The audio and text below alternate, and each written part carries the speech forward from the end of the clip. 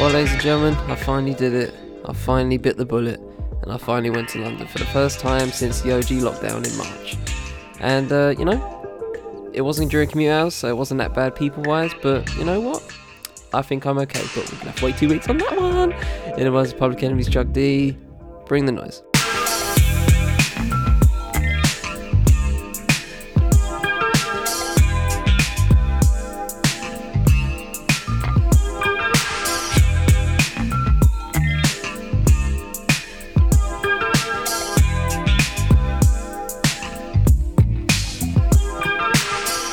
From the Fifth Moment Podcast Network, I am Charlie Taylor, and this is What's Good. Welcome back, ladies and gentlemen. Hope you've all had a good week in the circumstances. Yeah, man. To be honest, right, it wasn't that bad for me. And you know, like I said, it was during commute. It wasn't during commute hours. Like it wasn't during 6, 7, 8 a.m. Like I can imagine that being a bloodbath, right? Just a petri dish of not goodness, but. You know, in terms of people, it wasn't that bad. You know, I think most people are relatively fine with the mask life now. I think it was pretty decent on that front. I saw a woman walking in London Bridge, no mask, and I saw one of those teens going, if you ain't wearing a mask, you're getting like a 6K fine. I'm like, whew, playing with fire, love. You are playing with the fire. 6K fine? Cool. Thank you very much. I'll pop this mask on and keep it moving. Fuck, you know. Oh, man. But yeah, apart from that, it's relatively decent. I think people are being okay. And, you know, like I said, I wasn't during any peak hours. So, you know, I wasn't really stressing on that front. But yeah, man, it was, with that caveat, it was pretty decent. But to be honest, it was not exactly the first thing on my mind. I was just like nauseous all day. Like my stomach was just just not cooperating with me. Like I couldn't eat for most of the day. Not until I got home, to be honest. Like I had to on the way into London, I had to stop at West Ham, and I literally just sat there on the platform for 20 minutes just to breathe and just not vomit. I don't know what was wrong with me, man. I don't know if it was anxiety or, you know, it couldn't have been what I ate. I did have a flu jab recently, so it may have been that. Who knows? But yeah, man, I was just out of it, man. I was just not 100%. It was just annoying. And the fact that I can still travel and stuff and do work, but not to the best of my ability. If I'm not gonna be able to, if I'm gonna be ill, I'm gonna be ill. You know what I mean? I hate being in that middle ground where I'm not that ill to okay, I'm going home because I'm just not able to do anything. You know what I mean? I was able to do stuff. You know what I mean? That's just annoying. I hate half-assing stuff, and I basically had to because I was just this is all I could do. It's the best I can do. But it just pisses me off in hindsight.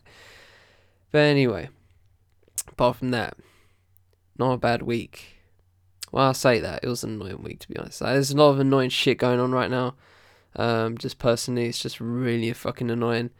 Just a lot of stuff irritating me, and I'm just I just want to, I don't know, just headbutt a wall sometimes. So it's so much.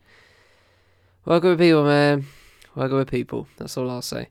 But anyway, apart from that, solid week. Got a good slate for this episode. Got 2 live film and TV and the sports segments, and yeah, man. Well, without further ado, let's just jump right in. Nothing else for me to report personally. Before we begin, email to us, IG, Facebook as well, and well, I say Facebook. It's gonna be. It's that time again where I have to talk about deleting Facebook, and I probably won't. But we'll get to that when we get to that. Discord link, everything's in the full show notes. Go pick the full show notes and support everyone that's helping make this show possible. 90% that is me, support me. Thank you very much for listening, as always. And without further ado, let the beat drop. Let's get into the show.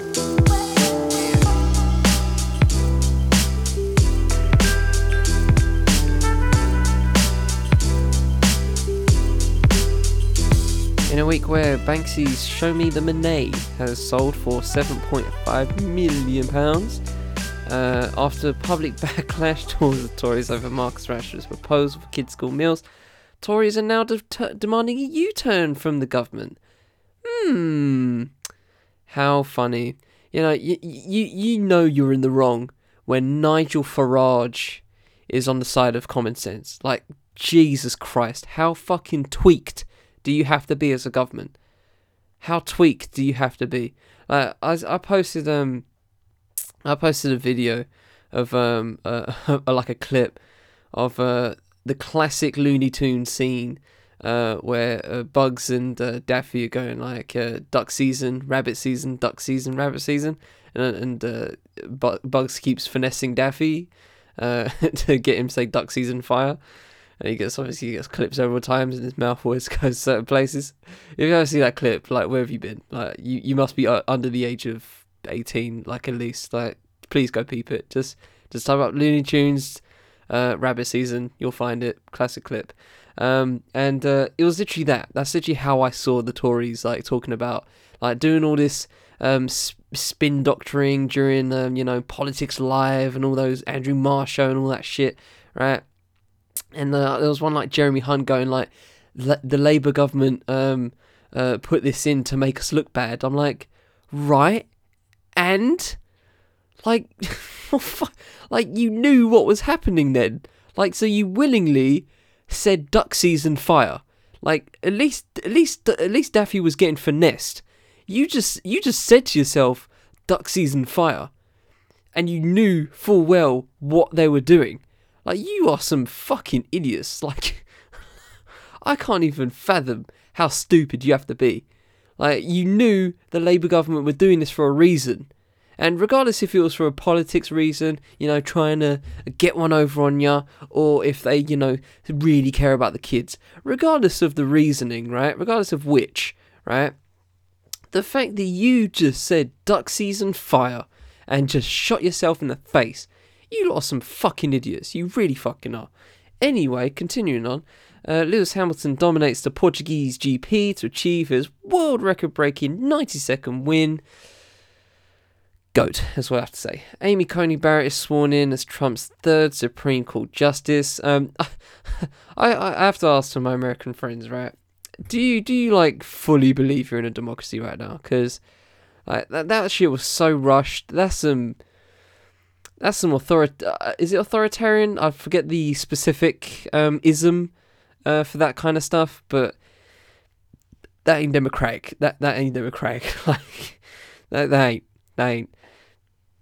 She literally had like interviews for a week, and everyone as soon as she was like nominated, everyone knew the game.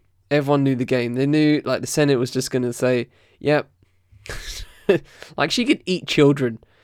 Like, she could embody all the conspiracies that like QAnon are pumping out, and they'll still put her in because just so they can just so they have the seats, just so they have them lifetime seats for the Supreme Court. Like, man, how do you work with people with no soul? Impossible.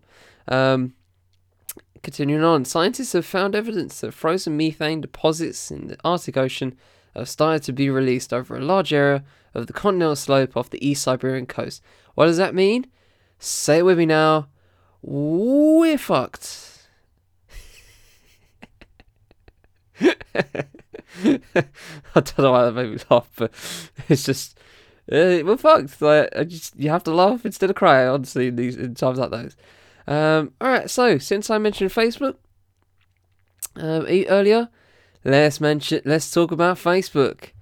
So this is an article by Miss Pippa Bailey. It's called "Why I Finally Deleted My Facebook Account After Watching Netflix's The Social Dilemma." I have not seen The Social Dilemma, but I have heard things about it, and well, maybe I kind of just wanted to talk about. I just kind of wanted to talk about my existential dread of deleting Facebook. Well, not existential dread, but existential dread about social media and thinking about deleting Facebook. There you go. I gave this a read and I was like, you know what? That's kind of interesting. It just sets it up quite nicely. So let's just jump right in. The only industries that refer to their customers as users viewers of the documentary are reminded, are tech and illegal drugs. That's great. There is a sort of millennial proverb that nothing really happens unless you post about it on social media. I lived by that philosophy for the best part of a decade with compulsive fervour. Fervour? Fervour. Every sleepover, every party, every holiday, photographed and uploaded to Facebook. I shared, apparently unconcerned by my lack of wit, with the fleeting and inane details of teenage life, maths homework, the latest Strictly results, spending the weekend at my dad's. Looking back now, there's sort of a reassuring unself-consciousness to it. The perfection-hungry social media beast was only beginning to stir, brackets.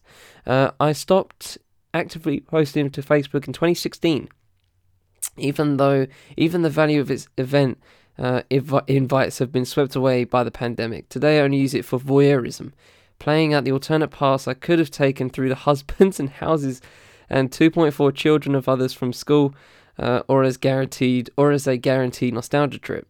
There are photographs, thousands of them, of snow days, Halloween parties, brackets, it didn't matter what you were supposed to be, your costume had to involve inappropriate little clothing, and a lot of backcombed hair, brackets. That's an interesting way of seeing Halloween. And birthdays at Pizza Express, Lambrini, face masks from Lush and ill-advised fringes. To look at them now, you'd think I've aged poorly, but in reality, there was simply a point at which I stopped detagging the pictures I considered unflattering. There are photographs of things I remember fondly. The fireworks night on which we lit what we thought were sparklers, but turned out to be incense sticks. Come on, man! Like, it says on the tin, surely it says incense, right? I don't know. Maybe it's because my history of incense from my dad. Like, I know which is which, but I don't know. Anyhow. Reading Festival, 2009, at which we cheated by sneaking off to my grandmother's house nearby for hot showers and returned clutching parcels of smoked salmon sandwiches. Oh, what a cheat code.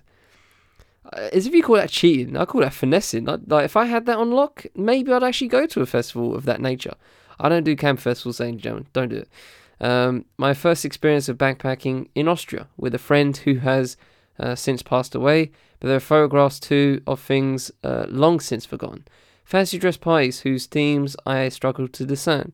Grotty suburban nightclubs, boys at parties, often inexplicably shirtless, whose faces I don't recognise. For years, my Facebook profile stood as a monument to a life that now feels like it belongs to someone else.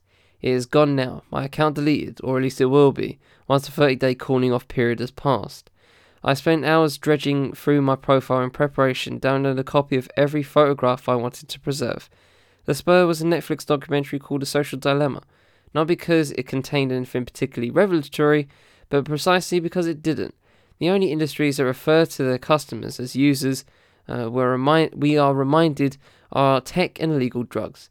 Quote, 2 billion people have thoughts they didn't intend to have because a designer at Google said, "This is how notifications work on that screen that you wake up to in the morning," said Tristan Harris, a former design ethicist at Google. What oxymoronic work title. Design ethicist at Google. What a title. Reminding me of George Orwell, quote, "Power is in tearing human minds to pieces and putting them together again in new shapes of your own choosing," unquote. How grim, we conferred, before picking up our mobile phones and beginning to scroll once again. There was nothing the social dilemma told us that we didn't already know. We know that the hollow positive reinforcement and the self-medication of constant distraction are bad for us. We know about the privacy missteps, the data mishandling, our minds for sale, and yet we do nothing. There is something unavoidably dystopian. Don't know why I struggled with that word. Unavoidably. There you go. Dystopian about consciously letting it happen to us, simply because apathy and laziness tug us down. Of course, I cannot pretend that deleting Facebook wasn't the convenient option. The time I stopped posting it coincides rather neatly with when I joined Instagram, and won't be giving up that so easily. But for too long, I have treated like I've treated like a harmless, inanimate photo album, a data store that is neither passive nor neutral. Deleting my profile felt like a loss because it kept the intimate details of a life I no longer remember.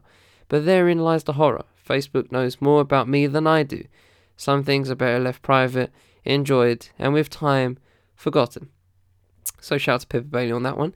And yeah, you know what, right? I went to... this actually coincides with a lot of things I did recently, actually. So I went to... shout out to my boy Tyler. He's officially going to be a dad in six or 5 months. I forget the number. Half a year, basically, give or take. And he wanted to link up with a couple of us. And we did. Just a few of us, about 5 of us. And we spent the whole night in a interesting state of mind. Like I feel like we all knew that, and this is kind of a minor tangent, but I will get back to the point of Facebook and social media in general. We had this innate feeling, between all of us that we were all aware of, right? In this moment of linking up for the first time since lockdown and since a while, to be honest, like a while before that as well. Maybe for the first time this year. I'm trying to think, to be honest. For most of us anyway. Obviously, I linked up Tyler with them in February, I think. That was the last time. But yeah, since February, guaranteed, right? It's for all of us, right? And I said to them, the reason why we can... I said to them, the reason why we can enjoy this moment so much, and the reason why we relish these moments so much, especially now, at the age of 24, going on 25 for most of us, is that we know, we know where we all stand in life. We all know what we're doing, and we all know that we're all busy, and it is what it is on that front. But, when we do inevitably link up again, we will make the most of it. And, I think we did. We really did make the most of it. It was one, the best nights of the year for me personally. I've thoroughly enjoyed myself. A woman puked right behind me while walking simultaneously, ladies and gentlemen. I don't know how she does it. I don't know how she did it. How do you puke and walk at the same time? Like, if I'm going to vomit, I know when I'm going to vomit, and I'm like, I lean over and I'm preparing myself. I'm like, you know what I mean? She just went, she just, like, while walking. I was just dumbfounded. I was just like, how do you do that? Like, it's just clicked. It just click, bloom. Like, click button, puke. Like, for me, it comes like in a wave. Like, I could feel it coming. Like, for 10 minutes, I need to if I'm going to do it, I need to sit down for 10 minutes and just breathe. And then if I do it, I do it. If I don't, I don't. You know what I mean? I just prepare for that shit. But anyway, that's neither here nor there. I'm getting into 2 tangents, and that's a bit too deep. That's Inception level deep. So going back to the original point, we had this, we had that link up, and it was severely enjoyable. And the only pictures that were taken was by my boy George. And, he popped it on Facebook, right? And, I'm not exactly one of those people that I'm just like, please don't put me on Facebook, you know what I mean? Maybe in time I'll be like that, but to be honest, I'm on Facebook still, so what's the point of having that kind of attitude? But I feel like for Facebook especially, and I had this conversation with other people recently about social media, and for most people on social media is for 2 things. It's to either inform or perform, right? And sometimes I get a bit disillusioned by people performing. There's levels to that, and sometimes it's just like, okay guys, we get it, perform, yeah, okay. I mean, it's just, once you realize social media is built for those 2 things, as a quote unquote user, slapping my wrist, get the social media, there we go, in me. Once you realize and look at tweets or Instagram posts or Facebook messages, whatever, or Reddit posts, if you sieve those 2, all of those, everything, if you sieve it all into those 2 things, inform and perform, you start to get really, and this is just me, so I don't want to say you guys, start to get it, but, just imagine, right? For me personally, I've just started to really, really sometimes push back on the performing art side of it, the performance side of it, because you ask yourself, why are you posting this? And, I do it too sometimes. I post a couple of things here and there, just the odd hot take, whatever, just because I feel like it. But, it's performance. I want to perform. You know what I mean? And, in some ways, this is performing. But, that's a whole different conversation. This is social media. Let's just stick right here. But, getting to the crux of the argument, talking about Facebook especially. There was a time when I was like, I think... during, I don't know, it was like a 4-year period where I stopped using Facebook. And I say stop using Facebook in a generic sense. I mean, like, actually go on there and look at other people's posts and stuff like that. Most of the time I was just on Instagram consistently posting. And this was before Instagram was part of Facebook. So I was rinsing Facebook, bro. I was one of those people that rinsing Facebook. I had an iPod Touch. I had a camera on my phone. I rinsed it horribly. If you go past like 2016 on my IG, it's just shit. It's just garbage. It's just garbage. But I did have a clean out one time last year, and I kept most of it because it's just good nostalgia for me. But regardless of that, I don't know why I'm on Facebook anymore. I've just always asked that question for years of why I'm on Facebook. Partly I feel like it's just because if I have like any career stuff to lash, like the podcasts, that's basically what I use it for now. Maybe apart from the occasional news clipping I want to share, but I don't post like paragraphs like I used to. I have the podcast for that now. I don't really need it, but there's some innate things I feel like I use it for.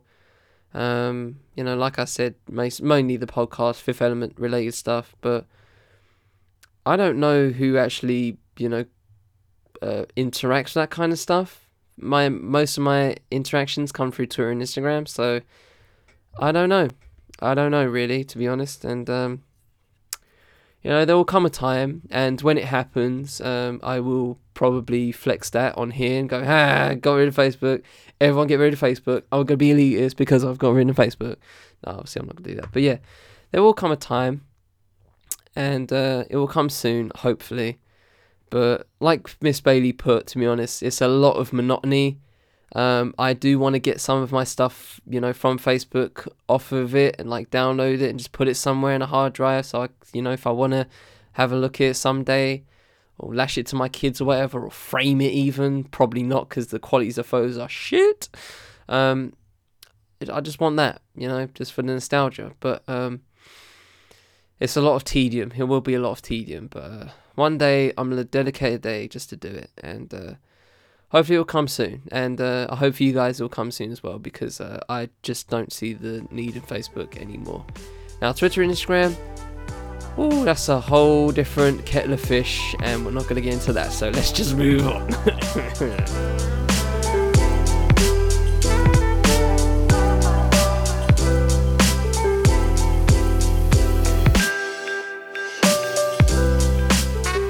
So let's hop on the sports, and we're going to talk about some NBA stuff, and we've got a little commentary here from Mr. Eaton Thomas, and it's called The NBA's Coaching Dilemma. This is via The Undefeated, and I just found this mad interesting considering the coaches carousel that's going on right now. Most recently, Doc Rivers has gone to Philadelphia, and Tyronn Lue has gone to the LA Clippers. Well, he was at the LA Clippers, I think, already, so now he's become the head coach of them. I just drank some water, so I'm getting up some air. But yeah, so without further ado, let's just jump right in, because I find it interesting talking about black coaches in a black league, and it's just fascinating to me. Right, we'll start with this. With the LA Clippers officially hiring Tyronn Lue to be their head coach this week, the number of black head coaches in the NBA is now at 6. out of 30 teams. In a league where nearly 80% of players are black, that is troubling because it is invaluable for players to have a coach who can relate to them. I'm not suggesting that all white coaches have issues relating to black players, but in my personal experience in the NBA, that was definitely the case. I recently sat down with my former Washington Wizards teammate Larry Hughes, and we discussed our experiences under both Doug Collins, who is white, and Eddie Jordan, who is black. Hughes and I reminisced about a failed attempt by Collins to relate to his players. Nelly's song Dilemma with Kelly Rowland had come out, and Hughes had a cameo in the music video. He put in brackets, good song, and it is a good song. It's a classic. I love you, and I need you, Nelly, I love you, I do. Alright, I got weirded into that. I was just so close to just singing the whole damn chorus, but let's just stop there, because I'm going to go off.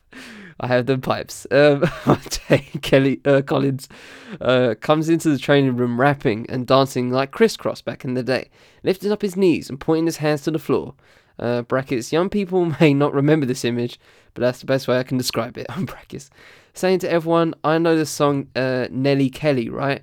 I'm hip, I'm down. And attempting to rap the hook. And he literally put the hook on there. I'm not going to sing. Picture that for a moment. A 50-year-old white man coming into a training room filled with black players trying to rap. We all just looked at him. Some snickered, while others, like me, were in utter disbelief. There was an awkward silence. Then Collins turned around and went back to his office. It was Christian Laettner who said, "What the hell was that?" as we all burst into laughter. But what Collins was attempting to do was what many white coaches have had difficulty doing, relating to black players. Now, not all attempts are epic failures like this one, but I have seen my share of misses. Coach Jordan, on the other hand, would simply pull you to the side or into his office and just talk with you. It didn't feel forced, it didn't feel manufactured, and he actually connected with guys. Hughes said he didn't have that connection with Collins. Quote, when I was with Doug, he would always ask me, "Are you okay? Is everything okay?" He was just nervous around me because of my demeanor, and it would make him nervous, unquote. I can relate to that because Collins didn't know how to communicate with me either. Some of his former assistant coaches later told me that I made him uncomfortable because he couldn't get a read on me and didn't know what box to put me in. And that made him nervous. So my question is, how do you coach people you are nervous around? For me, having that connection with Jordan was crucial. It built a relationship and a trust that translated on the courts. During my time with the Wizards, I released my first book of poetry, More Than an Athlete. I was also performing spoken word, delivering speeches all over Washington about politics, racism, and police brutality. Coach Jordan sometimes asked me about my thoughts and opinions on certain topics and just listen to me. He would share his experiences and we would just talk. He showed a genuine interest in what I was interested in and we connected.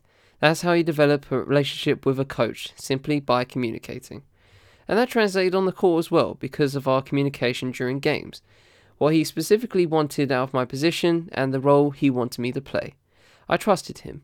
So even during the times where when I wasn't getting as much playing time as I wanted to, and he told me that I had to outwork who was playing in front of me to earn more playing time, I was able to trust him and implement exactly what he wanted. That resulted in me being the preferred centre despite being 4 or 5 inches shorter than our starting centre. All that happened because of communication and trust. Again, I'm not saying that all white coaches are nervous around black players.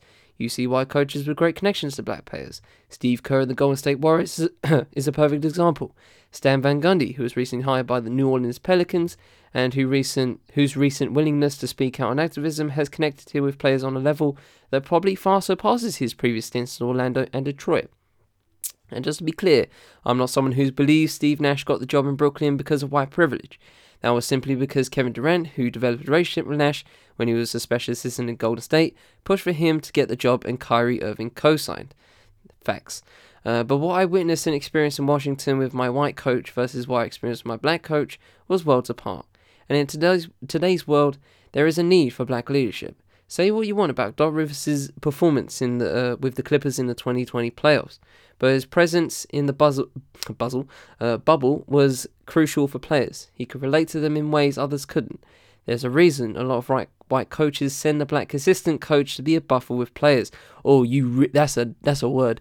Go have a look at every huddle, right? Or every just like bench, right? And you see always that white coach, and they always have a black assistant with them, or they always have an assistant of color with them. It's never a white assistant. That is a big fact. Most of the time, it is always an assistant of color. Go look for yourself. Trust me, most of the time, if it's a white coach, there is a black assistant or an assistant of color. Guarantee it, all the time, every time. That little bit, that's a word. Anyway, quote, "Who can normally do that?" Hughes said. "It's usually people who look like us, have swag like us, that know how to translate and know how to play both sides. And they typically are not using the white assistant coaches in that role because they can't play both sides, but it's the black guy because he can play both sides. That's how we've grown up. That's been our culture. We've had to go from one side to the other side very quickly." What's the word? The term is double consciousness. Have a Google of that, ladies and gentlemen, if you want to look into that more. Because it's a legit thing. Code switching, legit. We've had to go from one side to the other side very quickly, and if you can relate and be that guy, Ty Lue's one of those guys. He went from being that connector to leading those guys to a championship, unquote. If NBA teams look to black assistant coaches to have someone relate to the players, why not just make them the head person, the one who can actually relate? Good question. Why do we continue to see coaches who have proven themselves unable to connect to players be recycled while certain black coaches who have who've had success on the court and with players aren't given opportunities? Assistant coaches Randy Brown, Greg Buckner, Sam Cassell, Jaron Collins, Howard Isley, Darvin Ham, Tim Hardaway Sr., Popeye Jones, Jamal Mosley, Ed Pickney, Ime Udoka, who is married to Nia Long. Why do I know that? You know why. Wes Unseld Jr. and Nick Van Exel are among the candidates who should get an opportunity. Mark Jackson, meanwhile, last coached in the league in 2014. Many of his former players in Golden State spoke highly of him, including Steph Curry, Klay Thompson, and Andre Iguodala. Steve Kerr has also given Jackson credit for making the Warriors a great defensive team, going from 27th in the league defensive efficiency to 4th in his final season. And fun fact, the first ever official bet that I placed with my own money, was for the year after Mark Jackson got fired, for the Golden State Warriors to win the championship at 33-1, and your boy won it. Big flex. Just that one flex. That's the only gambling dub I've ever gotten. And I did like 3 more after that. Where am I at? There were 9 coaching vacancies this offseason. 7 have been filled so far, only with 2 black head coach candidates getting jobs. Byron Scott last coached for the Los Angeles Lakers in 2016. He once suggested that more players should advocate for black coaches to get head coaching jobs like Kobe Bryant did for him. Maybe that's the solution. All right, that's the whole lot. That's my entirety of the article, pretty much. And yeah, I find just those 2 things, right? Just 2 things I'll take out there. The fact that, you know, you have all these assistant coaches of color, and you know, I think he named all of them, right? All those assistant coaches of color. So if you get in them to be that personality, to, you know, if you need to code switch, you need a code switch. Why not just make him the head coach? Why not? If there's a vacancy, especially if it's in the exact same team, why not just upgrade him like that? You know, and it's always good to have that person, you know, in any business, right? To have that upgrading instead of bringing someone in who's never, you know, been a part of the culture before. It's different, of course.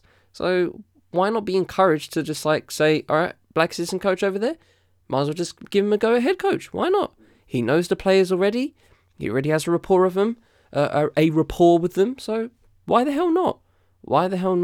And, you know, that last point in terms of Byron Scott talking about players, you know, obviously Kevin Durant had his reasons for getting Steve Nash on, and, you know, by all means, and, you know, I don't subscribe to the Steve Nash got it because of white privilege thing. I do think there's a Hall of Fame player resume privilege there, which not always, which not always, I mean to say, translates to the coaching side, of course. You know, people like Jason Kidd hasn't had really, you know, he's a Hall of Famer. He's one of the best point guards of all time. Hasn't really had the best head coaching resume. So, you know, it doesn't happen with all of them, and we'll see how it goes with Steve Nash. But, you know, he could have easily just gone like, you know, hey, black head coach, him, pick him, like, because clearly KD has that power in terms of Brooklyn right now. So yeah, I mean, it's an interesting dilemma. I really don't think it's as much as grey area as people would like to think. I think there's a lot of black and white to this. You know, just simply put, if you're going to hire these people as assistant coaches, and clearly you're doing it for a specific reason, I'm not saying that's the main reason, but it's a genuine reason to have a coach, an assistant coach of color, to just like, you know, have that rapport with black players, in case the white coach is like, you know, 50, 60 odd and doesn't know shit.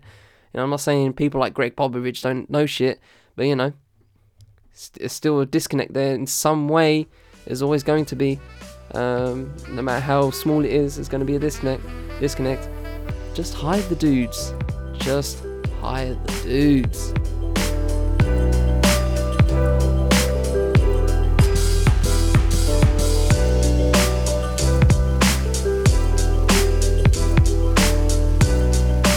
So we move on to film and TV, and this is a great little piece that I found.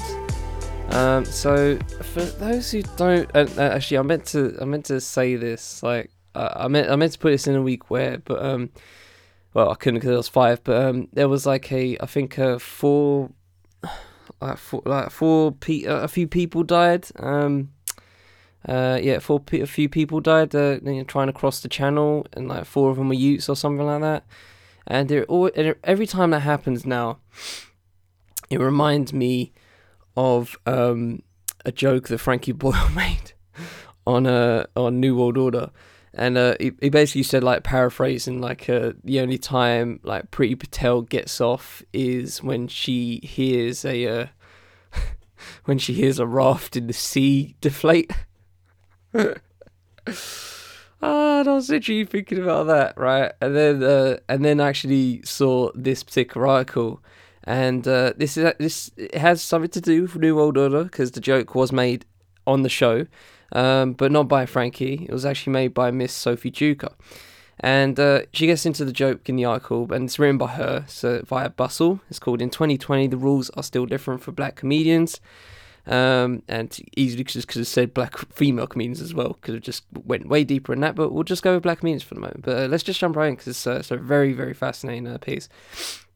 It's the future. Hoverboards exist, smallpox is eradicated, and there's so many cute nicknames for white people, from Karens to Gammons. There's a gamut of euphemisms at your disposal, each cheekier than the last. Other ethnicities tend to receive words that silence a room, slurs heavy with historical hate, whereas white jokes tend to be trends, restocked each season and published uncensored all over the shop. So mainstream, they're even used by particularly witty whites about themselves. From American stand-up Jeff Foxworthy identifying as redneck back in the 80s, to Louis C.K. saying being white is clearly better in 2008. There's a rich tradition in white comics being self-deprecating about the quirks and often the perks of caucasity. When a famous presenter uses white as a byword for uncool, or an iconic comedian raps about white mums day drinking and sleeping with policemen, crowds laugh out loud, and the man barely bats an eyelid. The man being the man. Because taking the piss doesn't cancel out privilege. Punching up bruises, egos only. Everyone gets that, right? Anti-blackness is nothing new, but the growing global rejection of some of its most recent atrocities is shaking bullies to their core. They panic the marginalised black people, if treated with humanity and respect, might turn out to be just like them, tyrants. The only alternative they can imagine to current racial inequality is tit for tat. Progress? They hate to see it. This paranoid fear of a black planet, Wakandan uprising, black billionaire militia, helmed by wild-eyed Oprah, has turned the bullies into hypersensitive snowflakes.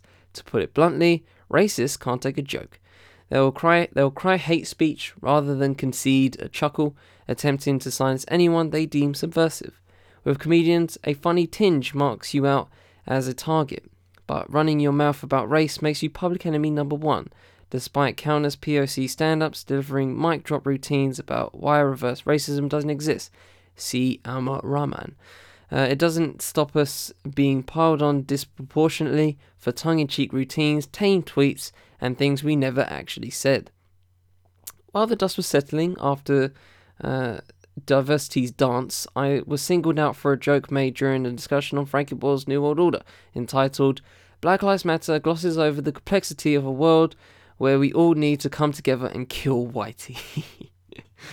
Oh, I love the headlines. The discussion was prolonged, more than 90 minutes, though it was later edited down. They talked for 90 minutes about that. God, I need that uncut. I need that uncut. Put it on a podcast, I will definitely listen to that. Give it to me in a podcast form, I will listen to all 90 minutes of that, trust me. Passionate and appropriately peppered with enough LOLs to avoid pious sermon territory. Midway through, I made the obvious point that, quote, we don't really mean that we want to kill Whitey, before quipping, we do, nah, not today. The statement was pre-approved by white producers, signed off by the BBC for those that don't know, and written using language directly lifted from the motion. Brackets, a motion put forward by a host, a white comedian. After the group laughed, I clarified my understanding of Kill Whitey. Quote, whiteness is a capitalist structure. It benefits itself. It hurts white people. It hurts non-black people. It hurts black people. Unquote. Didn't seem like a radical take, to be honest. What right-thinking person wouldn't want to eradicate a system predicated upon racial inequality? The program aired, thousands watched, and barely mentioned that moment. And just as a total, this is me talking, by the way. Honestly, when the joke came through, I had a chuckle and I didn't really bat an eyelid to it. I didn't even know that people are getting triggered over this. This is a bit. I'm surprised at this, to be honest, but in some ways I shouldn't be, obviously. Thousands watch and barely get mentioned in that moment. All shows get some blowback. I'm guessing not even Nana-friendly Antiques Roadshow can escape the piping hot eye of the couch potato. But this episode complaints were minimal, nowhere near enough to register on the radar for an official Ofcom response. Yet a scared, sad, cynical someone smelt subversion and fumed. Then came the right-wing media storm. They knew Kill Whitey would get clicks, but readers were already aware that New World Order was quote-unquote edgy, meaning even by their competitively low standards, that alone wasn't news. So what if they clipped the little black girl with the big afro saying it, portrayed it as their own disgusting, divisive double standards? 6 days later, the story trickled with sinister ease from far-right blogs to mainstream tabloids. Self-appointed defenders of whiteness heard the biggest bugle call. Cue your girl being name-checked by the indignation influencers, the kind of human, that's an interesting word, effluvium? Great word, effluvium, who earned their daily bread by whipping their followers into a frothy mouth frenzy. Disgraced comedy grandpa Jim Davidson recited a bizarre limerick on his YouTube channel, which implied boys attending my gigs wanted to fuck me. The Westminster wag Sarah Vine quoted MLK in a national newspaper with one touch typing hand shit stirring with the other, and various other alleged free speech enthusiasts pearl clutched for clout.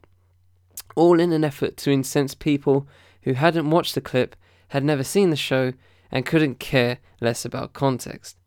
Next up, my socials clogged with upstanding citizens calling me a quote vile racist whore, unquote, posting monkey emojis and swastikas and asking, quote, my infant son is white, do you want him to die, unquote. The gentleman who asked, no, I don't want your child to die, but judging by the actions of his father, brackets anonymously sending abuse to women he doesn't know, brackets, I do want his mother to win sole custody. Oh, nice, good comeback. The bullies wanted me sacked, shamed, silenced. But what actually triggered the poor dears wasn't me riffing on a borrowed phrase. It was race being discussed with maturity and without self-consciousness. The manufactured outrage tactically deployed white noise. It was damaging because it drowned out not only my point about white supremacy harming people of every race, but also many astute observations from my hilarious, eloquent colleagues. Watching the panel veer from impassioned to flippant while discussing BLM and still staying friends until the end made secret bigots cringe because they just don't have the range. I could wang on about why my esteemed colleagues kill YT works comedically. Sorry for hitting my desk right there. This is annoying. It is filled with clacky consonants, so it's very fun to say.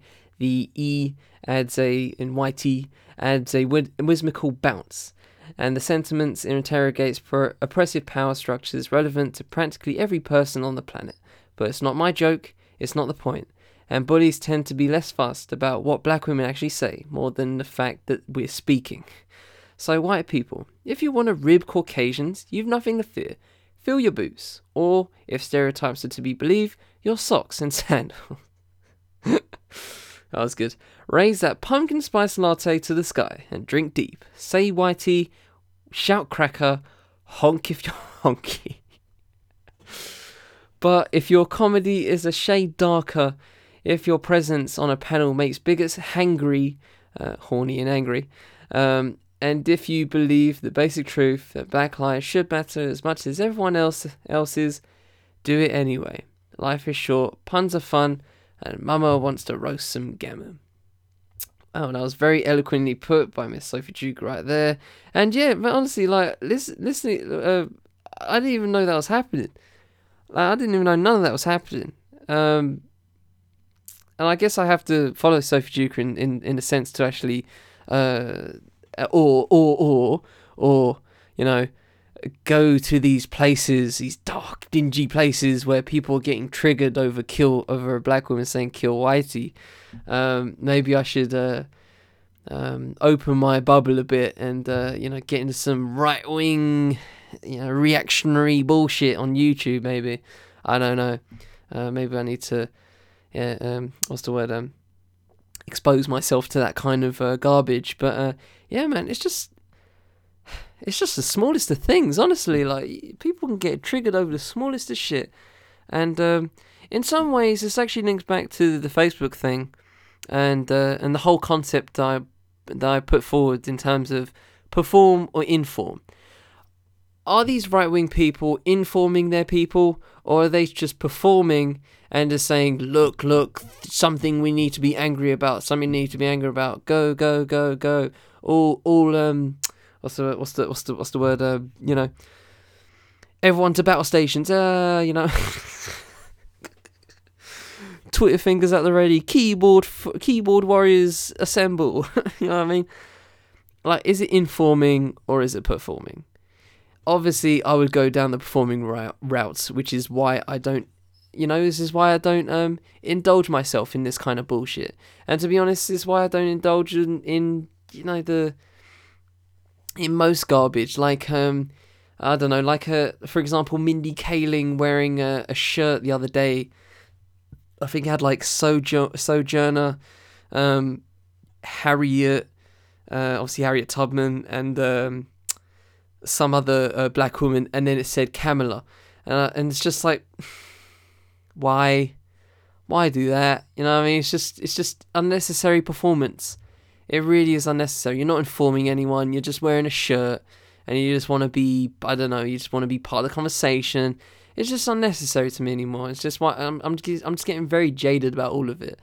Let alone the right wing bollocksers coming through and shitting on Sophie Duker for saying kill white, even though that was part of the whole context of the fucking conversation of the whole fucking show. Like, come on, guys. Like, literally watch the whole 10 or so minutes of the whole thing. And it's great. It's a great conversation.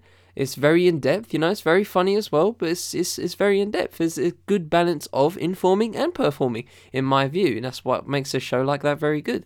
It's the same with stuff like Have I Got News For You, I feel like, there's some good informing there, but there's also just some, obviously, good old ribbing. You know what I mean? Just some good old satiristic ribbing. Some people can do it well, some people can't. I feel that's a good balance to have that kind of stuff. But man, shout out to Sophie Duker, man. Honestly, like I couldn't even imagine the garbage she was getting given. Honestly, like that's just for saying kill Whitey, and then straight after actually breaking it down in a sense that everyone can understand. But just not enough for people. Just not enough. Just gotta get them Twitter fingers ready. Just have to get them off. Have to get them off. There's clearly a quote for some people.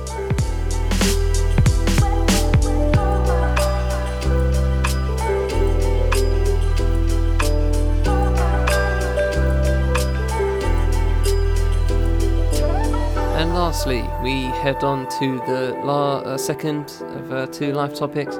And this is by Mr. Daniel Trilling, who is the author of Lights in the Distance, Exile and Refuge at the Borders of Europe, and Bloody Nasty People, The Rise of Britain's Far Right. So, do you want to know where I'm going with this?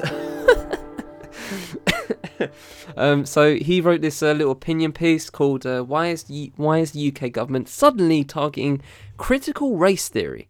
So I feel like I should have I expressed more regret now not talking about the great explainer that I found about critical race theory.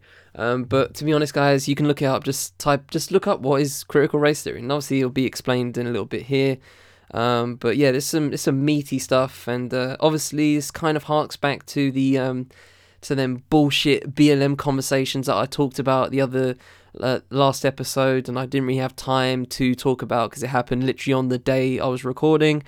And it was that woman who's part of the Tories, and like on behalf of them, she was going like, you know, critical race theory shouldn't be taught in schools. I'm like, are we seriously talking about this in 2020? How stupid can you be? Yada yada yada. You know, drivel. But yeah, this is this kind of moves the conversation forward a little bit, and a very interesting way of talking about things. So let's just, without further ado, just jump right in. Until this month, according to the parliamentary record, Hansard, the term critical race theory had never once been uttered in the House of Commons chamber.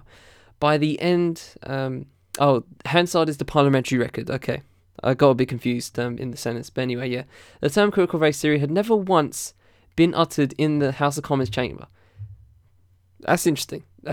Continuing on. By the end of the day on 20th October, however, it was and that's kind of interesting because, it's the 28th October as I record, so it's literally the day before. Interesting.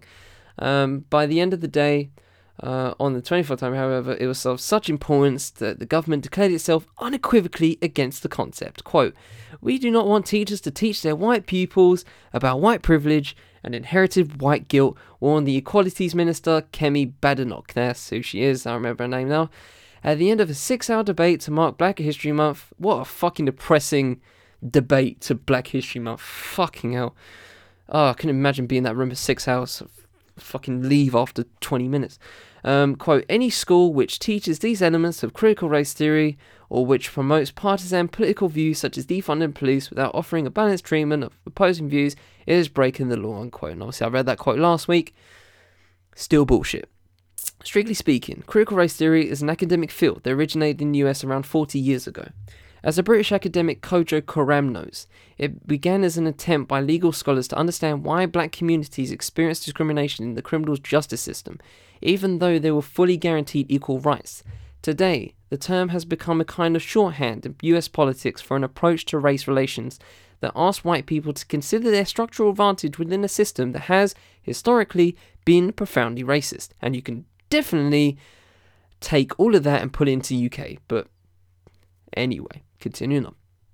The last bit anyway, considering the system, and, that's definitely UK. Just, they started that shit. They were the architects of that. And US just put it on steroids. Anyway, in the wake of this year's Black Lives Matter protests, however, critical race theory has also been the target of anti-leftist witch hunt ordered by Donald Trump. In September, the US president ordered federal agencies and contractors to stop funding any training programs that drew on quote-unquote race-based ideologies. A range of ideas crudely put that suggest racism persists in today's America.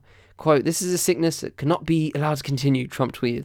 "Please report any sightings so we can quickly extinguish," unquote. In the UK, critical race theory is a relatively marginal intellectual current, a term most people are unlikely to have encountered until now. Yet the Conservative government, no doubt glancing across the Atlantic, has decided to co-opt this bogeyman into the culture war it enthusiastically pursues on several fronts, whether it's against quote-unquote lefty lawyers who represent migrants in court, or against the quote-unquote North London metropolitan liberal elite. Oh, that's a meaty fucking phrase. North London metropolitan liberal elite. Ew, fucking hell. That's a meaty phrase. Damn, when the Black Lives Matter protests spread to the UK this summer, they ignited a fraught national conversation about racism. Many responded by offering solidarity to thousands of young black people who took to the streets to protest at their own experience of racism and demand that Britain more fully acknowledge the injustices in its history. But it also prompted a backlash, one that the government has increasingly thrown its weight behind, seeking to portray the movement as dangerously extreme. Last month, Culture Secretary Oliver Dowden told museums that they risked losing public funding if they took down statues as a result of pressure from campus. Oh, fucking hell, what a threat. The Department for Education told schools in England that they were not to use materials produced by anti-capitalist groups or teach victim narratives that are harmful to British society. What kind of British society, boss? Elaborate for me. Anyway, in his Conservative Party conference speech earlier this month, Boris Johnson accused Labour of being on the side of those who, quote, want to pull statues down to rewrite the history of our country to make it look more politically correct, unquote. This week's parliamentary debate provided an opportunity for some Conservatives to push the issue further. Tom Hunt, the MP for Ipswich, accused the leaders of Black Lives Matter of having, quote, strayed beyond what should be a powerful yet simple and unifying message in opposition to racism that still exists in our society, in a cultural Marxism, the abolition of the nuclear family. Wow, the nuclear family. Are we really talking about that right now? Okay, alright. I thought I fucking teleported to the 1960s all of a sudden. Fuck. I thought I just read a script of Mad Men. Are you fucking kidding? I can't help but stop sometimes with this shit. Anyway, nuclear family defunding the police and overthrowing capitalism. Ooh, don't tell them we want to. Unquote. Hunt was one of two Tory MPs to decry cultural Marxism during the debate. The last time a politician did this, Suella Braverman, now Attorney General in 2019, she was criticised by the Board of Deputies of British Jews for using a term often associated with far-right anti-Semitism. This is a context in which the government's sudden attack on critical race theory needs to be seen. There is scant evidence its associated concepts are widespread in British schools. On the contrary, a report published in June by the racial equality think tank, the Runnymede Trust, I think we talked about the exact report a few months ago, found that many teachers felt they lacked the resources and training to teach about racism with confidence. Since Trump began his assault, and let's stop right there. Let's just stop right there for a quick moment. Okay, just pump the brakes. I'm getting a bit fast. I'm talking fast, just so for time, but let me stop for a second, right? And just pinpoint that. And I'll ask you this question. Why do you think teachers of whatever age, whether it be 25 to 70 something, whatever the retirement age is now, right? Of all that, why do you think they feel unequipped to talk about race? And this is just unaccounting for, whatever race they are, whatever the percentages are on that front, however many teachers are, of quote-unquote BME, regardless of that. Let's miss all that. Just teachers in general. Why do you think that the quote-unquote many teachers, they felt they couldn't teach about racism with confidence, or lack the resources and training? And just general experience. I want to throw that in as well. Why do you think that? Because they weren't taught racism when they were in school. So just to pin that towards the many times where I've talked about it in the past year, talking about education, why we should teach our youths about race as soon as fucking possible. Because and in the long run, when they become teachers, they will know exactly what to talk about and how to talk about it, and they can talk about it with confidence and with the correct sensitivity that they should be able to do. Instead of just giving me mice and men and making me say the N-word during a fucking chapter. That got very personal at the end, but let's continue. Since Trump began his assault at the end of the summer, however, a handful of right-wing commentators have been trying to import the moral panic into the UK. Of course they do. Mainly via the pages of The Telegraph and Spectator. For the right, wokeness, quote-unquote, feels much the same role as political correctness might have done in the earlier era. It is a rallying cry against, cry against a liberal elite whose values are allegedly being imposed on an unwilling population. Since 2016, this populist tactic has become a central way to shore up support among the new coalition of voters the Tories have assembled. Its ultimate effect, however, is to deflect any conversation about structural inequality, and not just when it comes to race. One of the right's first responses to Black Lives Matter was to revive the debate about whether white working-class boys suffer the greatest disadvantages at school, a topic that has recently returned to the headlines. Yet, when presented with an opportunity this week to materially improve the lives of poorer children of all backgrounds in what will be an extraordinarily difficult winter by extending free school meals into the Christmas holidays, the Conservatives were dead set against it. Theoretical concepts have their uses and their limits. Does the idea of white privilege, for instance, encourage people to think about racism as a social problem or as a matter of individual conscience? That's a fucking amazing question. That's a really amazing question. Wow, okay. How can institutions, particularly schools, foster conversations about injustice, past and present, that ultimately build solidarity and understanding between people? These are important questions, but a government that talks about banning ideas is unlikely to engage sincerely without them.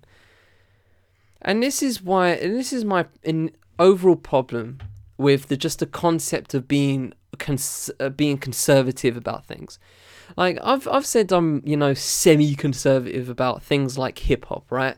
And the reason why I'm like that, and I say that in a very glib term, but not exactly, because if I give you the list of albums I've listened to this year, a majority of them are artists that have, began their career in the past 10 years in a relatively contemporary.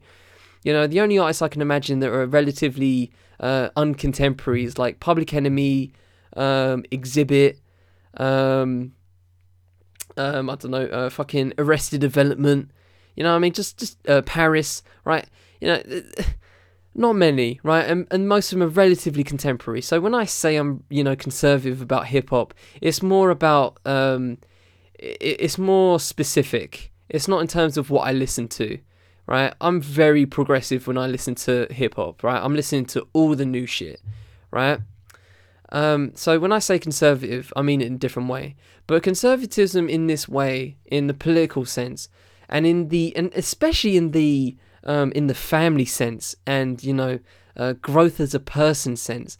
Why do you want to be conservative about your life? You don't want to progress in life? I find that highly hustling backwards as a concept. You just want to stay the same while the world moves along without you. And this is why the conservatives piss me off politically, because they keep doing shit that just holds us the fuck back. And well, The Exit, for the perfect fucking example, and I'm sorry if I'm shouting, but I'm sorry if I'm loud. I'm not shouting. If I'm shouting, but I'm obviously being loud in terms of mic volume. I've recently changed it up, so I'm relatively more clear.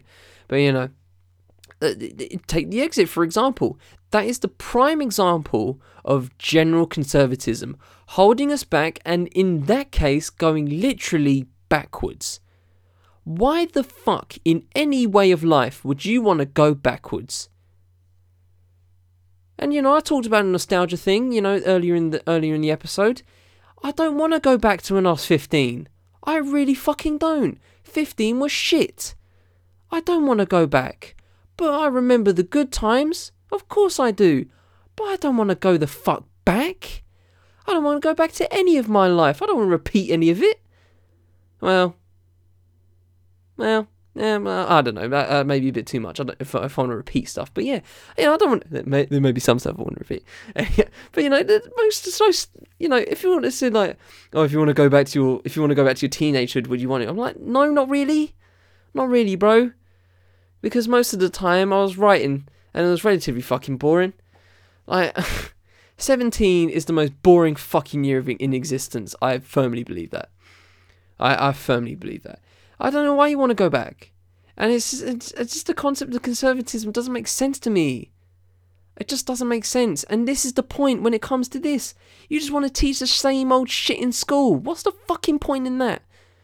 When are you going to teach stuff from the 80s, from the 90s, from the 2000s? This shit needs to be taught. Recent history needs to be taught. You can't just teach people the Tudors, Henry VIII, World War I, World War II, and that's it? That's fucking garbage. That's really garbage.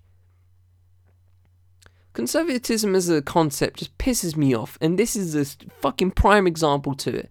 And the exit is the biggest example to it, because it's literally taking the whole concept and just fucking putting it into full use and the full on all gas, no fucking brakes. Literally. And with that said, I'll leave it there. From the Fifth Element Podcast Network, I've been Chai Taylor and it's been What's Good. Intro music has been Too Much by Vanilla. Interlude music has been visited by Polydor. You can find both of their tunes via their websites in the full show notes. Thanks to Jailbreakers for the ability to use these songs. You can also find their entire Bandcamp discography in a link in the full show notes. Go give them a peep. And with that said, hope you all have a good week. Progress. I should always try and do the same on both fronts. But until the next time, take it easy, ladies and gentlemen.